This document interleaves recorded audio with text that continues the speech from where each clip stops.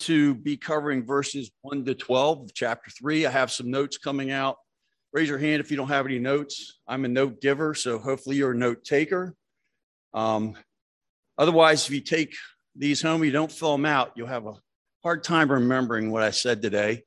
And I will try to be, since we have no overhead slides, I will try to be explicit about telling you where the blanks are and making sure you have a chance to fill them out. But I think I might have like a tad more, maybe a couple more minutes. So I think we'll take the time to read the passage this morning. Let's stand together and read James chapter 3, verses 1 to 12, please. I'm reading now New American Standard Version of the Bible. Follow along with me. Let not many of you become teachers, my brethren, knowing that as such we shall incur a stricter judgment. For we all stumble in many ways. If anyone does not stumble in what he says, he is a perfect man, able to bridle the whole body as well. Now, if we put the bits into the horses' mouths so that they may obey us, we direct their entire body as well. Behold, the ships also, though they are so great and are driven by strong winds, are still directed by a very small rudder, wherever the inclination of the pilot desires. So also the tongue is a small part of the body, and yet it boasts of great things. Behold, how great a forest is set aflame by such a small fire. The tongue is a fire, the very world of iniquity. The tongue is set among our members as that which defiles the entire body and sets on fire the course of our life and is set on fire by hell. For every species of beasts and birds, of reptiles and creatures of the sea is tamed and has been tamed by the human race. But no one can tame the tongue. It is a restless evil and full of deadly poison. With it we bless our Lord and Father, and with it we curse men who have been made in the likeness of God. From the same mouth come both blessing and cursing. My brethren, these things ought not to be this way. Does a fountain send out from the same opening both fresh and bitter water? Can a fig tree, my brethren, produce olives, or a vine produce figs? Neither can salt water produce fresh. Lord, bless the reading of his words. Let's pray. Heavenly Father, we come before you this morning as needy people because we are people of unclean lips. From time to time, Lord, we are very much convicted by this word that we'll open this morning. Things come out so easily, so quickly, and so we pray this morning that your Spirit would be free to draw us in, to gently convict, to admonish, to direct, to encourage. And Father, we would be that perfect, that mature person more and more in our speech. Pray that you would just, by your Spirit, open your scriptures to your people and make them applicable. We pray, Father, that the words of my mouth, the meditations of my heart will be acceptable in your sight. Oh, Lord, my rock, my redeemer. We pray these things in Christ's name. Amen. You may be seated, please. When we come to chapter 3, we're not entering into a new topic. We've already looked at the fact that James has addressed the tongue in some smaller ways. This will be more expansive. It's interesting, and this will be a word search for you, but the tongue is addressed in every one of the 5 chapters of the book of James. We'll not go into giving you all the pertinent facts about that, but as you read through it, you can look and underline that.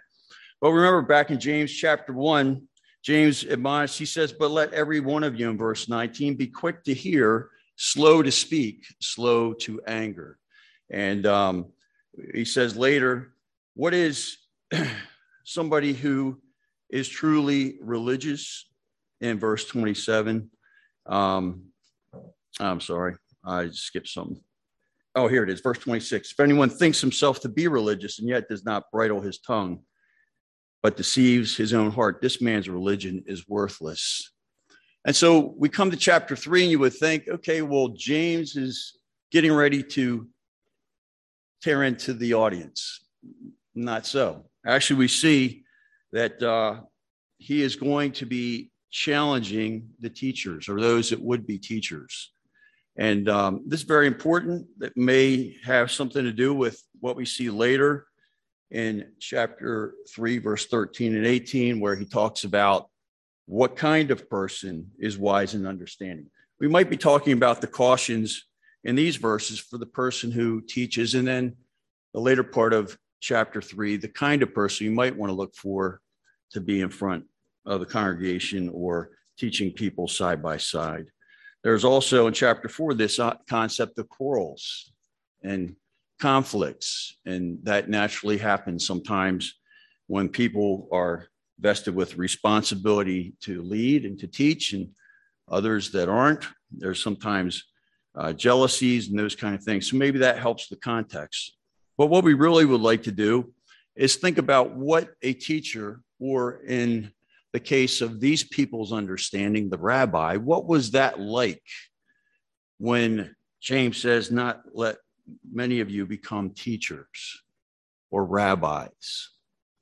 See, the Christian teacher entered into a perilous heritage. In the church, he took the place of the rabbi in Judaism. There were many great and saintly rabbis, but the rabbi was treated in a way that was liable to ruin the character of any man. His very name means my great one. Everywhere he went, he was treated with the utmost respect. It was actually held that a man's duty to his rabbi exceeded his duty to his parents, because his parents only brought him into the life of this world, but the teacher brought him into the life of the world to come. It was actually said that if a man's parents and a man's teacher were captured by an enemy, the rabbi must be ransomed first. How about that? It was true that a rabbi was not allowed to take money for teaching, and that he was supposed to support his bodily needs by working a trade.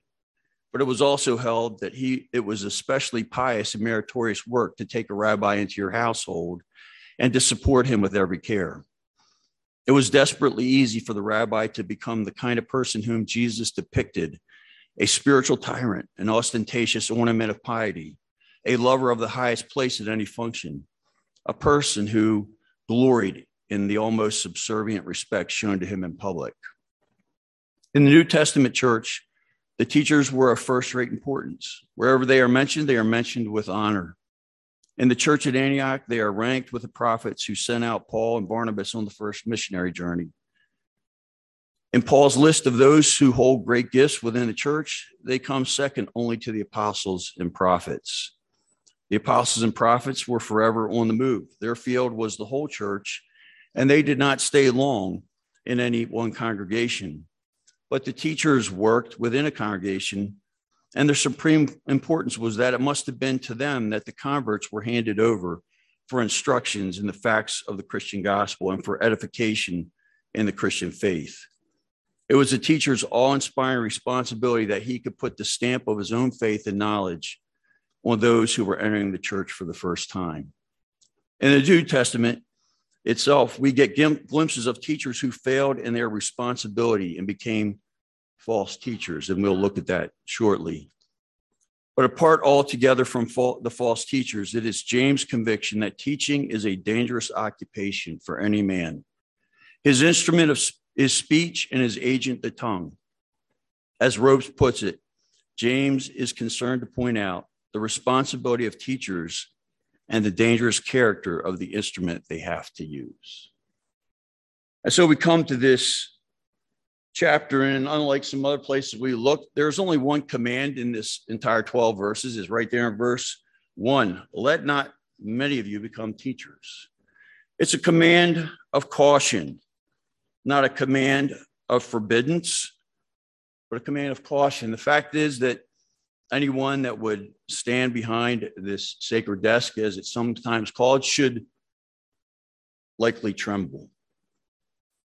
I have had that experience myself. I remember when I first began preaching that I was shaking, and so it should continue to be. Why? Why should we have that kind of concern? Well, knowing that we shall incur a stricter judgment. The scriptures say that to whom much is given, much is also required. And the scriptures also say that all of us will give an account of every idle word we speak. How much more so when we stand and we open these sacred writings and presume to stand in the place of God's spokesman. That is the tenor, that is the sense of the attitude of this instruction. It is not meant to deter so much as it is meant to call us to a snapped attention to what we're actually doing and the implications of having this kind of power. In verse chapter 2, it says, we all stumble in many ways. That is the sense in which we all sin. Some of us sin in one way more than another person, and vice versa. We're not all tripped up. We're not all tempted. I know there's some people that, let's say that they have a weakness to abuse alcohol. That has never been a temptation of mine. That doesn't make me better than I, because I may have a sin that tempts me more easily than they. And that's the point James is making here. We all stumble in many ways. And if anyone does not stumble in what he says, he's a perfect, not like sinless, but a mature man, a seasoned man, able to bridle the body as well. We have some correlating passages here because we see that that we all sin with our tongue in some way or the other. I would think it might not be too hard. Let's do a little audience participation. How many sins of the tongue can you name? Just call them out. Gossip, lying, slander, blaspheming, angry words. There's more. There's a lot. Scoffing, yes. Boasting, thank you. Complaining, yes. Grumbling. How about coarse jesting, cursing? Add those. We probably, if we just took a few minutes in the book of Proverbs, we would come up with several more. And we all have that ability to slip up very easily. Turn over to Acts chapter 20 and to just give you some more context of why this is such a concern for James. Obviously, as we've learned, James is one of the earliest epistles that we have by way of it being recorded as part of the scriptures in the New Testament. But in Acts chapter 20, we want to see that there's a concern not just for the false teachers that are outside the church, but for the false teachers that can wend their way inside the church. In Acts chapter 20, Paul is leaving Ephesus, and he is addressing the elders there. And he talks about, and I think this is valuable that we cover this, it talks about his spirit of how he spoke the word. And he says in verse 18, you yourselves know that from the first day that I set foot in Asia, how I was with you the whole time, serving the Lord with humility and with tears and with trials which came upon me through the plots of the Jews. And how I did not shrink from declaring to you anything that was profitable, teaching you publicly and from house to house, solemnly testifying to both Jews and Greeks of repentance toward God and faith in the Lord Jesus Christ. And now, behold, bound in spirit, I'm on my way to Jerusalem, not knowing what will happen to me there, except that the Holy Spirit solemnly testifies to me in every city, saying that bonds and afflictions await me. But I do not consider my life of any account as dear to myself, in order that I may finish my course in the ministry which I received from the Lord Jesus, to testify solemnly of the gospel of the grace of God. Just stop there a minute. He's now mentioned that twice, solemnly. That there's this sense of it's a holy work done by unholy people. I did not shrink from declaring to you the whole purpose of God, verse 27. Notice this warning. Be on your guard for yourselves and for all the flock, among which the Holy Spirit has made you overseers to shepherd the church of God, which he purchased with his own blood. I know that after my departure, savage wolves will come from outside the church and try to teach false doctrines. No, that's not what he says. It's more dangerous. Savage wolves will come in among you. not sparing the flock. And from among your own selves, men will arise, speaking perverse things to draw away disciples after them. Therefore, be on the alert, remembering that night and day for a period of 3 years, I did not cease to admonish each one with tears. It's a challenge to keep the doctrinal purity, to keep the handed down tradition pure and uncontaminated by false teaching. It's not just the ones that come, obviously, walking around in human flesh. You as our congregation are exposed to lies, misinformation, deception through social media, through the mainstream media, through books. There's all kinds of ways false teaching is working its way in. So the challenge for those that speak the word of God. Turn over to 1 Timothy chapter 1. Interestingly, Paul is addressing the people in Ephesus, and now Timothy is now at Ephesus. Verse 3 of chapter 1, 1 Timothy. As I urge you upon my departure from Macedonia, remain at Ephesus in order that you may instruct certain men not to teach strange doctrines, nor to pay attention to myths and endless genealogies that give rise to mere speculation rather than furthering the administration of God, which is by faith. The goal of our instruction is love from a pure heart, a good conscience, and a sincere faith. For some men, straying from these things, have turned aside to fruitless discussions, wanting to be teachers of the law, even though they do not understand either what they are saying or matters about which they make confident assertions. Same church, same problem Paul predicted.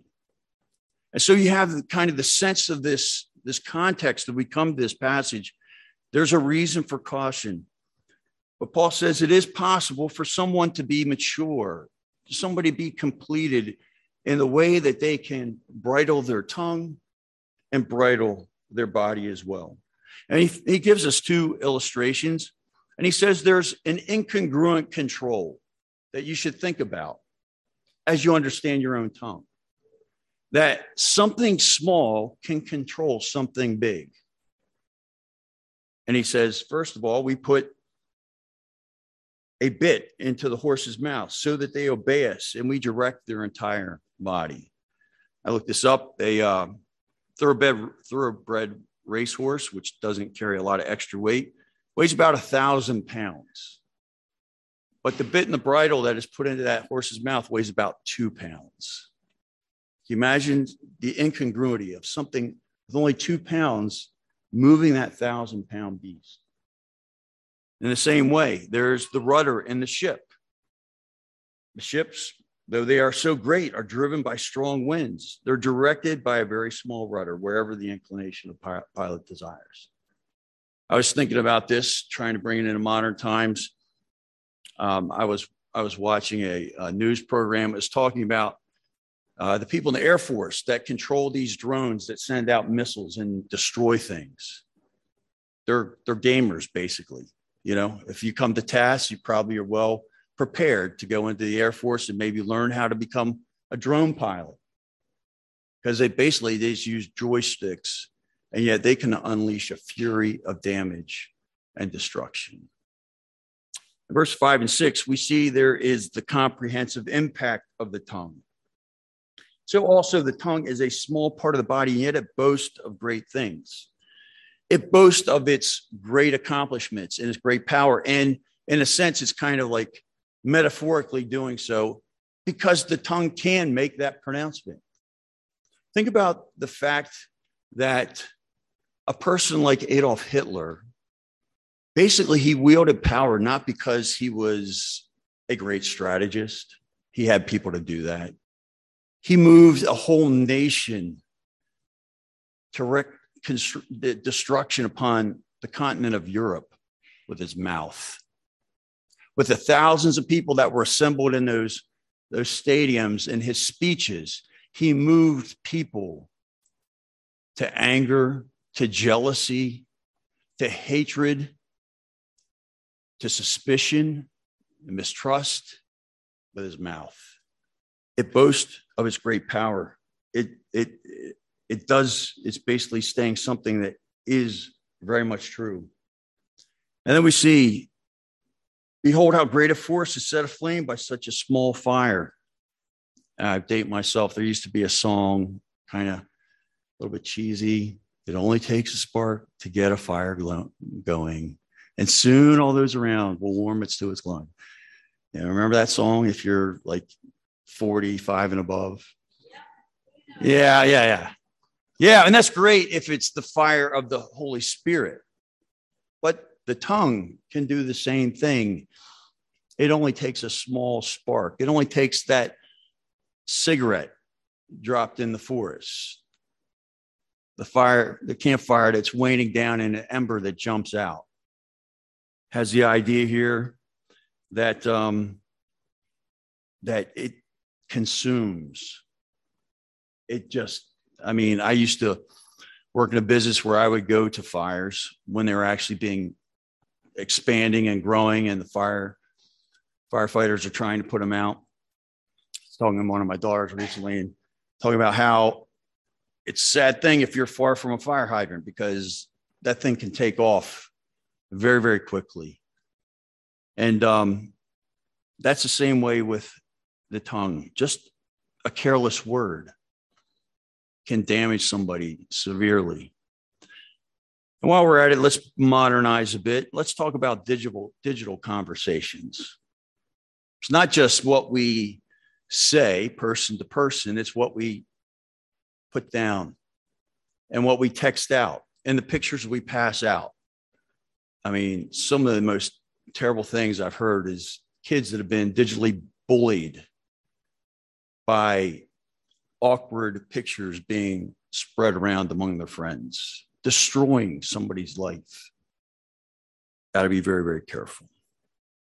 It is the world has the idea here. It sets, it is, the tongue is a fire, the very world of iniquity. This is the word cosmos in Greek, has this idea that there's this whole arrangement of unrighteousness associated with the tongue. We just named so many different things that are sins of the tongue that can destroy. Bearing false witness, giving false accusations, have really damaged people. It has the power to defile. Turn over to Matthew chapter 15. Well, we have it there. Matthew chapter 15. It is not what enters into the mouth that defiles a man, but what proceeds out of the mouth. This defiles the man. But the things that proceed out of the mouth come from the heart, and those defile the man. For out of the heart come evil thoughts, murders, adulteries, fornications, thefts, false witness, and slanders. How is it that words cause murders? How does that happen? Go ahead. Incitement, yeah. Incitement can cause murders. It can start with the heart when someone says, I hate you. How many people have hated somebody in their heart long before they ever picked up any kind of weapon to take their life? It defiles the entire person, but many of these start. What adulteries and fornications have started with sensuality and coarse jesting and inappropriate flirtation. We see also there's some interesting things in these verses. It says, and it sets on fire the course of our life. This is an interesting word picture. It actually says the wheel, the literal is the wheel of our life. There's this idea that there is this cycle that we go through, and that at any point we can redirect our life by our words. And that's can be a good and powerful thing. It can also be a very destructive thing. And once something becomes very significant in that course, it has the ability to multiply itself into more sin and more sin. Think about the person who lies. Is it usually just one lie? or does it end up that there has to be another lie to cover that lie and then to explain away something else? It has this idea of things revolve one onto the other. And then we find out also that it is set on fire by hell. The tongue is a satanic foothold. Satan is addressed and called out by Jesus himself. And what is he called? The liar, the father of lies, a falsehood. Finish the phrase. No one ever had to teach a child to lie. No one ever had to teach a child to lie. I mean, it's like inside of us to speak falsehood. But there is some hope.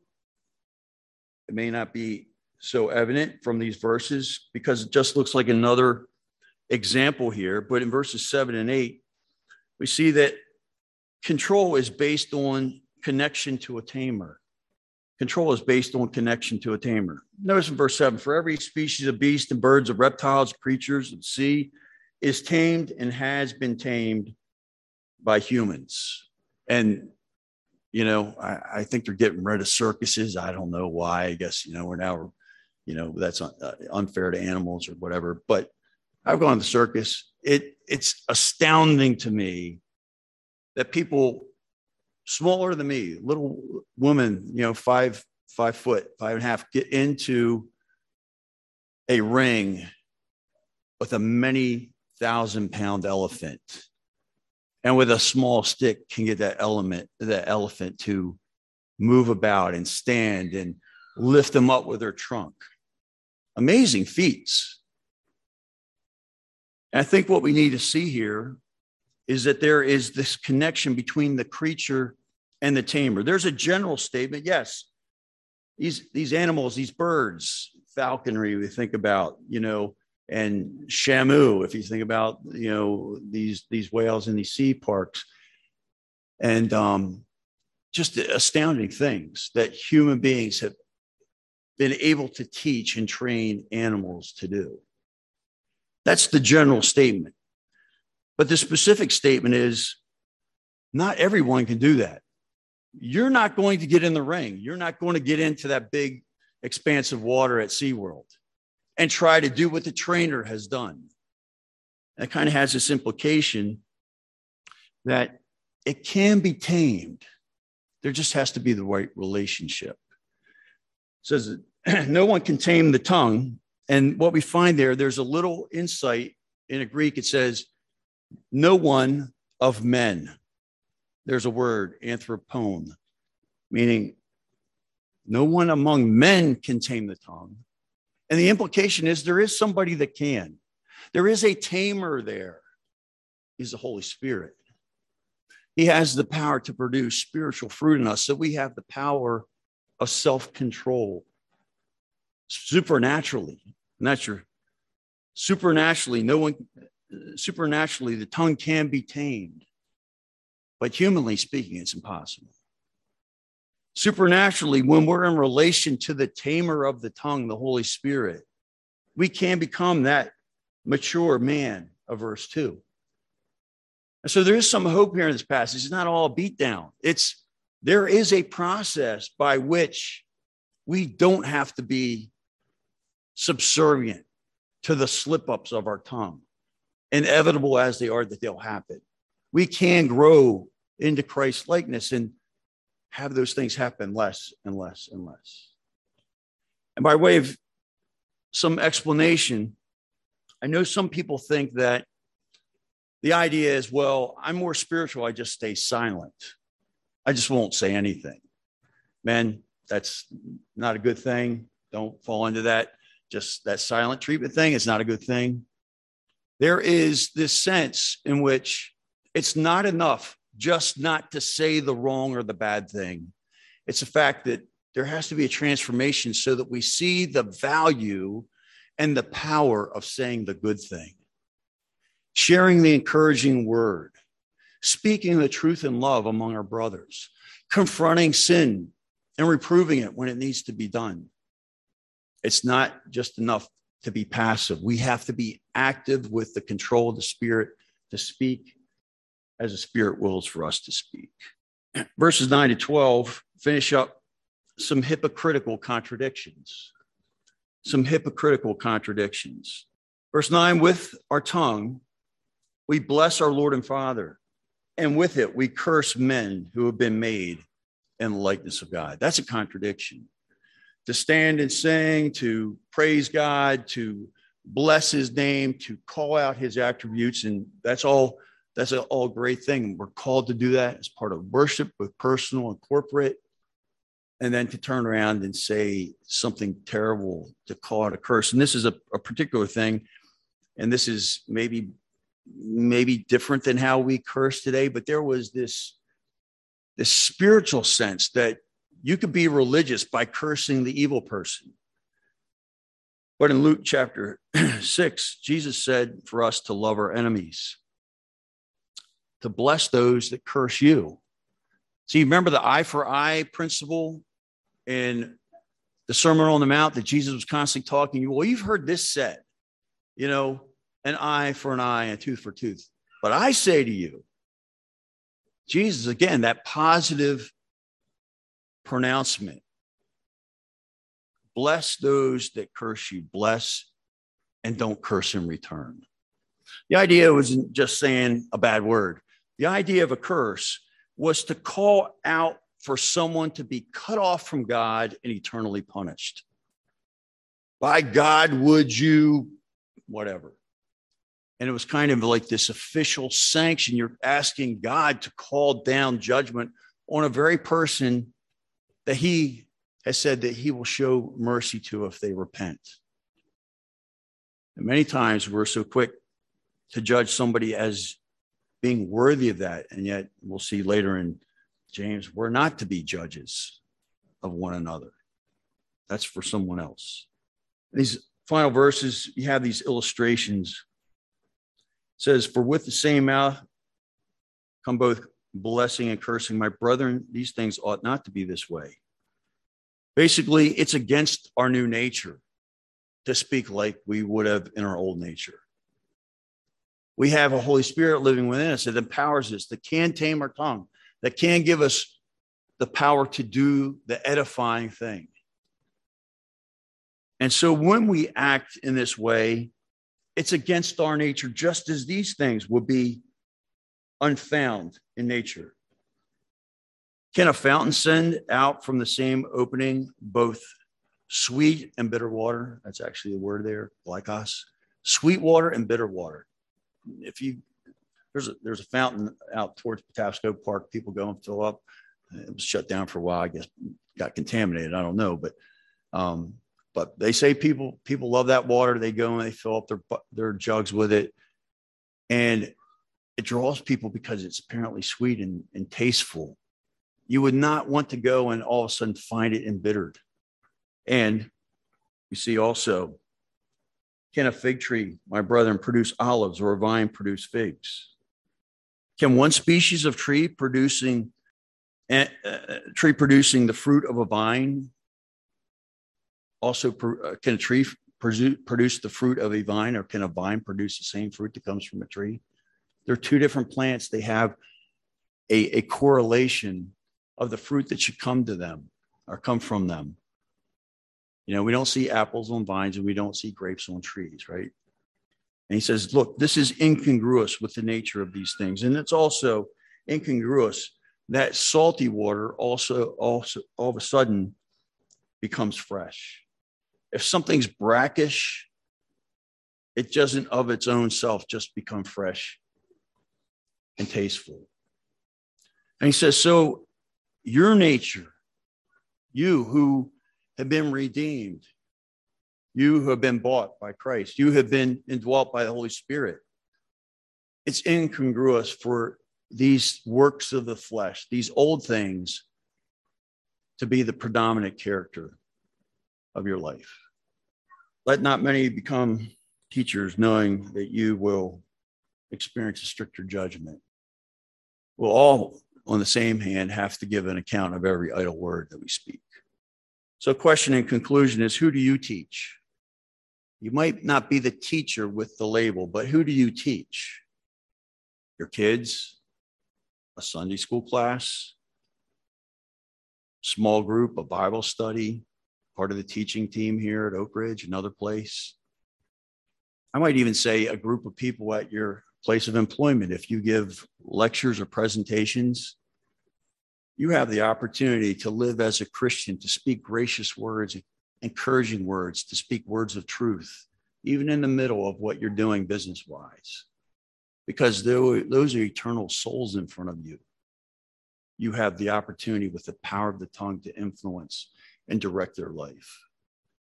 I had a friend who was a health teacher at South Carroll High School years ago. And he had a winsome way. He was teaching health. And of course, he had to teach sex ed and all that stuff. He had a winsome way of basically taking lots of scriptural principles and taking off the verses and then importing them into his curriculum. Turned into be an amazing impact on those young people to understand what God says about that topic. Still be shrewd enough not to get fired. Let me give you some things to think about. If you're teaching, and you probably will at some point, maybe just one or two, maybe just somebody you're discipling, be conscientious with handling the truth. Be conscientious with handling the truth. That is, if you don't know something, learn it. Do your homework. Don't put your opinions in place of conviction based on the truth. You know, Paul says the things that you've been convinced of, you've seen and heard and been convinced of, pass on to faithful men. This idea is that you studied it enough to say, I'm not that I might not be wrong on some area. I'm willing to be corrected, but I'm convinced to the best of my knowledge, this is what the word of God says, and this is what it means by what it says. Do your work. Second, your character, you should have character that matches your message. You know, there's this poem one of my professors used to say, I'd rather see a message than hear one any day. I'd rather see a message than hear one every day. Number 3, consecration of that little member between your teeth. Turn to Romans chapter 6. Consecration of that little member between your teeth. Romans chapter 6, and this teaching about how the work of salvation has come to be in our body. And notice verse 12, it says, therefore, do not let sin reign in your mortal body, that you should obey its lust. And your tongue is part of that body. And do not go on presenting the members of your body to sin as instruments of unrighteousness, but present yourselves to God as those alive from the dead, and your member, in this case, in our passage today, your member as an instrument of righteousness to God. God, this is your tongue. Would you speak through it and with it? Let's say this together. Psalm 19:14.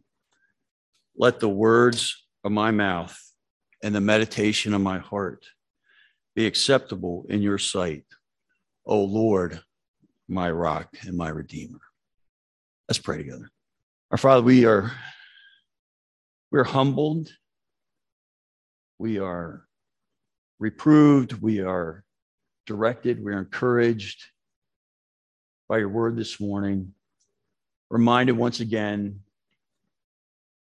that it's not true. Sticks and stones break bones, but words will never hurt me. It's not true, Lord. Words hurt. They hurt deeply. They hurt with long and lasting impact. They change people's lives. And many times in this sin-cursed world, they change them with devastating effect. And yet you have entrusted us with a message, with the good news of the death and the resurrection, the power that can come to change our life and to change that wheel of life in a way that is affected for eternity. And so help us, Father, we pray, to be submitted to you, for our tongues, our mouths, that you would consecrate them, Lord, to thee. Consecrate them, Lord, to thee. We pray in Christ's name.